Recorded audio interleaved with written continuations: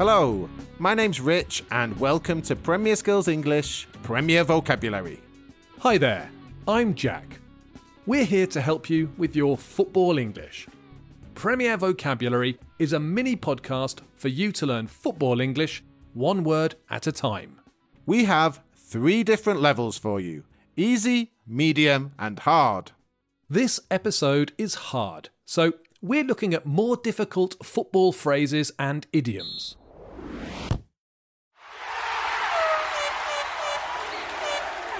The phrase we're looking at in this episode is to run down the clock. We hear this expression a lot near the end of a match. It's used to describe a team that slows the game down because they're winning and don't want to give the other team an opportunity to score. A match will last a minimum of 90 minutes, and then the referee will add some additional time or injury time. But this is hardly ever as much time as a team can waste by running down the clock. It's basically time wasting, and there are lots of time-wasting tactics that a team can use to run down the clock. Some are fairer than others.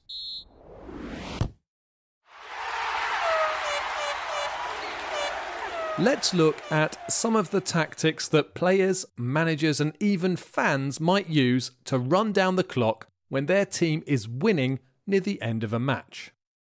The most common way to run down the clock is to keep possession of the football, not give the other team the ball and a chance to score.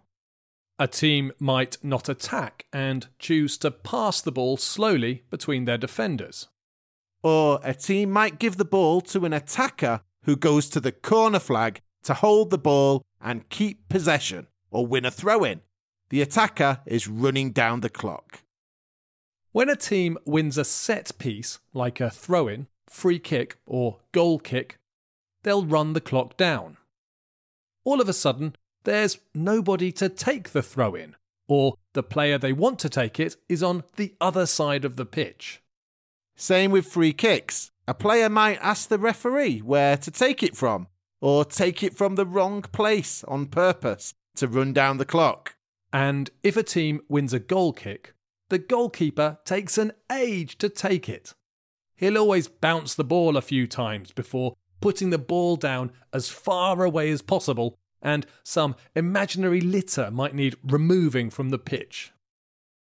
This can be frustrating for the fans, but it's not as bad as when a player goes down with an injury. The player will take ages to ask for the physio and then might need to be substituted, all of this to run down the clock. There are so many of these tactics.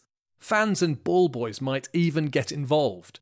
The ball goes out of play near the end of the match, and the fans don't give the ball back, and the ball boys are nowhere to be seen.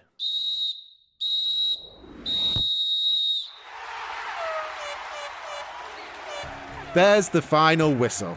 We'll be back soon with more Premier Vocabulary from Premier Skills English. Bye for now and enjoy your football.